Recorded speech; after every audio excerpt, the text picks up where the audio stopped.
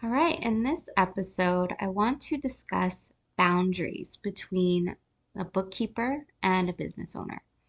So, in my experience, I have witnessed a few bookkeepers kind of go overboard in terms of dealing with the frustration of certain bookkeeping tasks. And so, what they do as a result of that frustration is they will make business decisions and decisions that affect their clients in a negative way as a result of their frustration. So we just got through 1099 season, and for all intents and purposes, it's over because if you're filing after January 31st, you're filing late. You might have an excuse for that. Whatever the case may be, that's your business. But for all intents and purposes, like I said, 1099 season is over. Well, this season was a big frustration for a lot of bookkeepers. Part of it is that business owners don't fully understand the value of creating a vendor process and getting proper documents for vendors that they hire to do services for their business. Well, the problem with that is that when you go to file your 1099s, you have to understand basically what entity type your vendor was, and then you have to track their tax identification number and their social security number, depending on if it's a business or a person. And that's the information you use to file 1099s at the end of each year. So if you're not properly documenting and tracking that throughout the year, it can be very difficult for a bookkeeper to determine if someone should or should not get a 1099.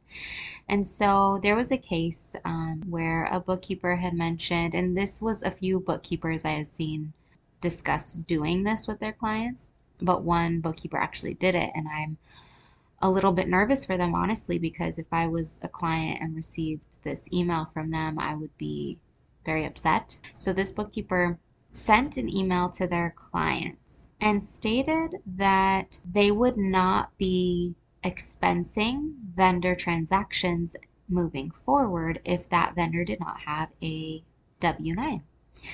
So what this means is they would be posting everything to owner's draw. And what that does is it basically says that that vendor payment was essentially a personal business owner expense.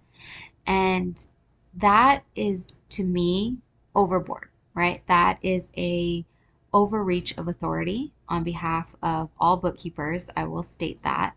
As a bookkeeper and as an accountant, I have never in my career seen that as even an option to do for a client, whether it's a small business or a large business. It doesn't matter. A business expense is still a business expense, even if you don't necessarily have all of the information that you need to file 1099s.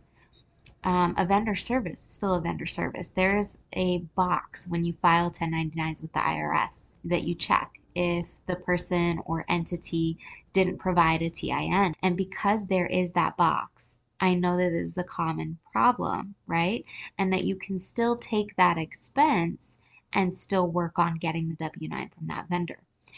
If it's a vendor you've only worked with one time or maybe just a few times in the past and you're no longer working with that vendor, then it's going to be a lot more difficult to get an updated W-9 from them if they have no incentive to do that for you. A lot of times when you're not working with a specific business anymore, you just end up ignoring their emails or requests to do anything because there's no incentive. You've already received your payment for the work. So why would you do that? All you're doing is providing a form so that they can report that you had income. And whether or not you're a upstanding or shady vendor doesn't really matter at that point. You just really don't have much of an incentive to do that. I'm not going to speculate what happens with the IRS when you don't provide that TIN. I believe the IRS reaches out to the vendor because you still usually have like their address and their name.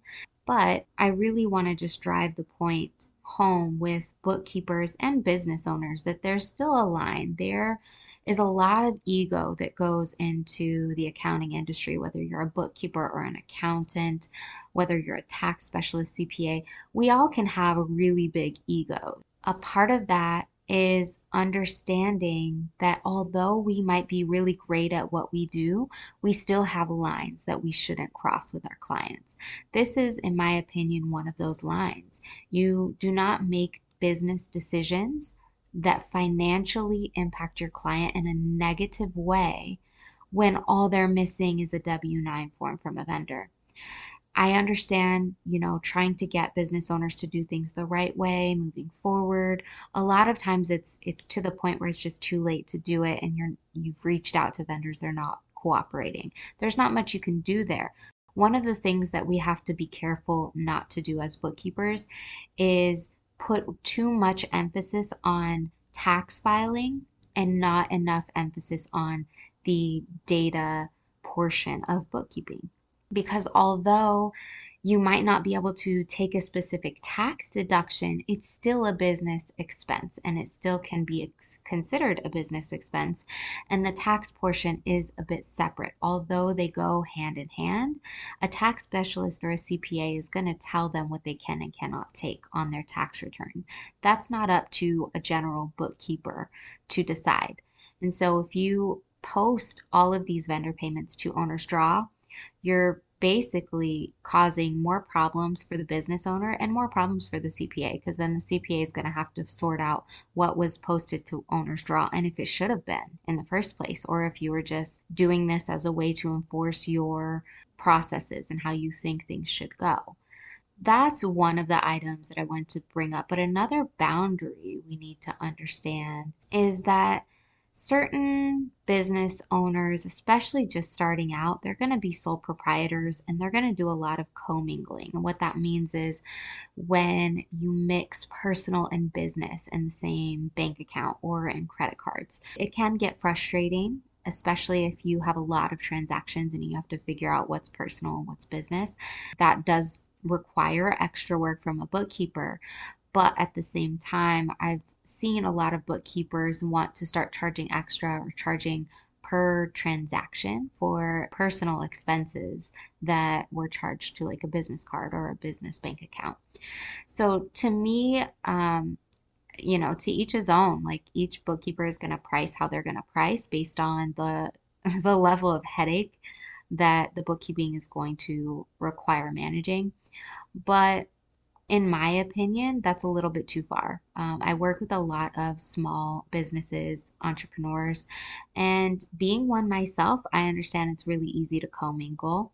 As a sole proprietor, you're not really risking too much in terms of the IRS, because as long as you're recording business as business and personal as personal and reporting accurately, they treat you as a person. You know what I mean? And that's very common. You're just trying to live life, you're trying to pay bills, and sometimes you can't separate everything. It's understandable. I think we all do it in the beginning, or we all understand at least how easy it is to do.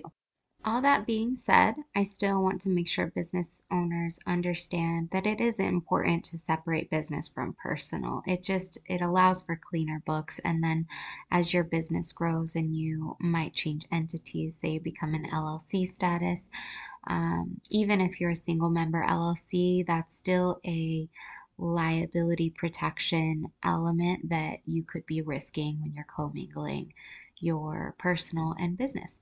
So, business owners, keep that in mind. Bookkeepers, keep in mind your business owners are still people.